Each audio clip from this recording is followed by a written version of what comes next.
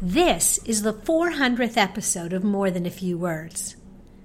That's a lot of great conversations. And so, today, instead of having a new guest, I thought it would be fun to introduce you to some of my favorite guests from across the years. The show's had lots of different forms and styles over the years, and we haven't always had the best recording equipment, but I think you'll really enjoy meeting some of my old friends. Okay, here's the show. Welcome to another episode of More Than a Few Words, a marketing conversation for business owners. MTFW is a production of Round Peg, and this is your host, Lorraine Ball. This week, we're celebrating our 400th episode with a look back at some of my favorite episodes. While we've had a lot of interesting episodes and a lot of popular ones, there is one episode that has had literally 10 times as many downloads as any other episode. And it was a conversation that I had with Allison Carter back in 2013 about company position statements. We're going to talk about something that I think a lot of people think is sort of a marketing buzzword, and that's your brand position. Well, I mean, those are long, unwieldy statements that you put on like a poster with some soaring eagles, right? Actually, no. But I like the soaring eagles. All right, I'll get you soaring eagles. But a position statement really is more of a guideline for your marketing team and your organization in terms of what you want to mean to your customers. Just give me an example so I can picture this. My favorite position statement is the Ritz-Carlton hotels. Ladies and gentlemen, serving ladies and gentlemen. Now, I think theirs is incredibly elegant. It's only 5 words, and your position statement doesn't have to be that short.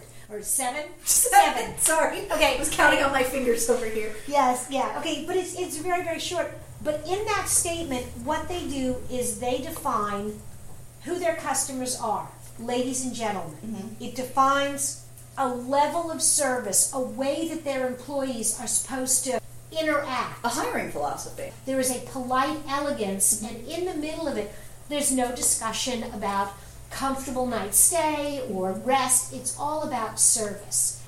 So basically, a position statement tells you who your customers are and what, at the most basic level, you provide to them. It really needs to go just a smidge further, a battle for your customer's mind.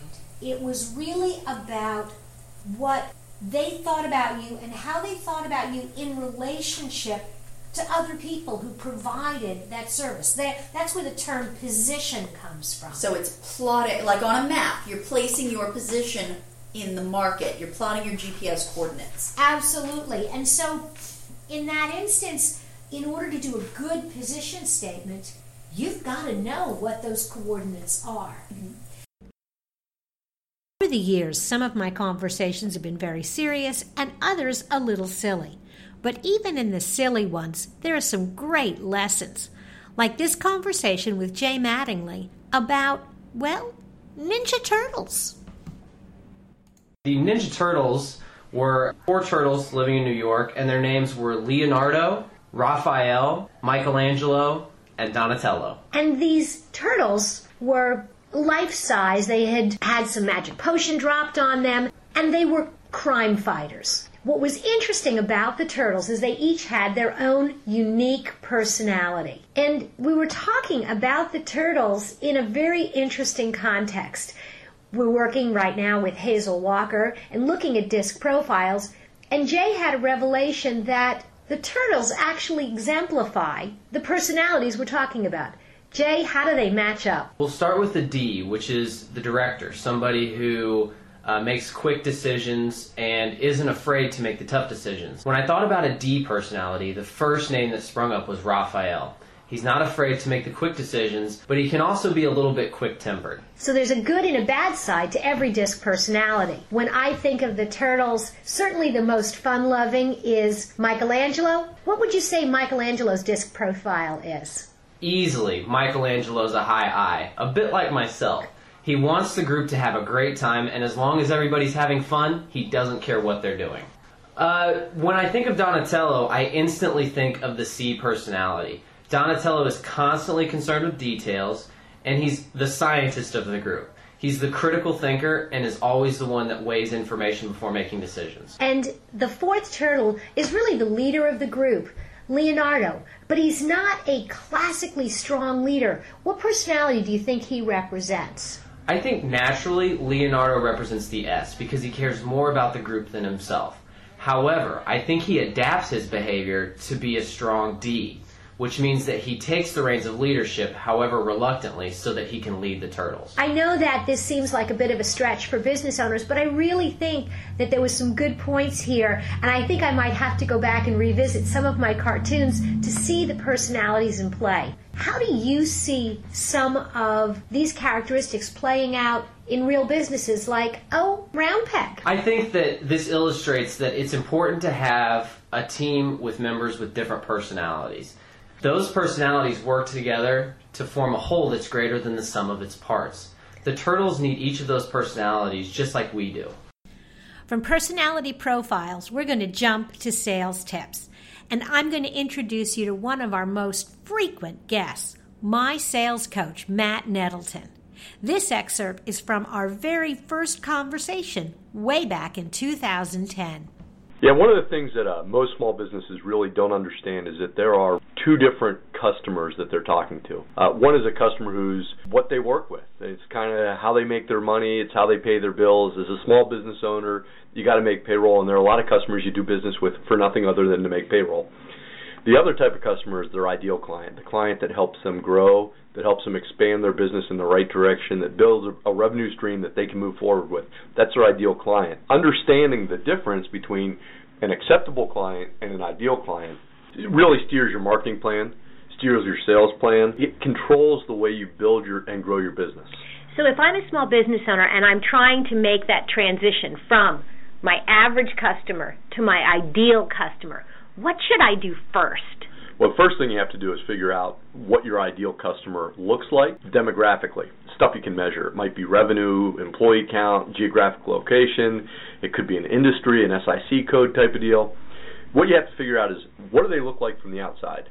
The second thing that you have to figure out is what psychographic qualifications do you want them to have so that you can step back and say, I know what they are, now I need to know what they think. Do they outsource marketing? Do they have a long-term relationship? Do they switch marketing agencies every 6 months when they can't pay their marketing bill? What are you looking for? When I find that, how do I change how I sell to get more ideal instead of more average? Well, first, it's not when you find that, what do I change? It's what do I change in order to find it? And so start to think about what you're asking your clients for early in the sales process. You know, for a lot of marketing companies, for a lot of companies, what they ask for is, can we sit down so I can quote your business?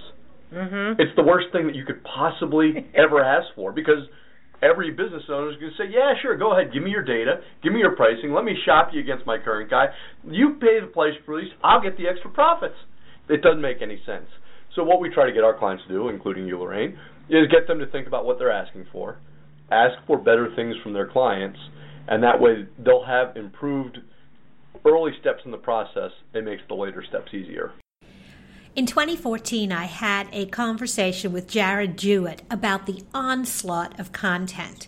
It seemed overwhelming, the amount of information that was being pumped into the internet on a daily basis. The funny thing is that there's even more content today, and this conversation is as relevant as it was the day we recorded it. That is essentially one web page for every 10 people on the planet. Yeah, that's crazy. And it's only going to grow from there, right? Not every one of those websites is actually active, but even if it's only a quarter of them, that is still just a ton of content available each and every day for every human being. Yeah, that's more content than you really could ever consume. How do you compete? That's really the challenge for an individual business that's blogging or trying to get noticed, running into the avalanche and trying to go, hey, my little snowflake is perfect. You're going to get crushed. There are so many ways to get drowned out or to just be another sheep in the flock. What you need to do is accept the fact that there is a lot of content out there and focus on a few things. And the first thing is, you gotta write well. Robots are getting good enough to kind of fake the written word.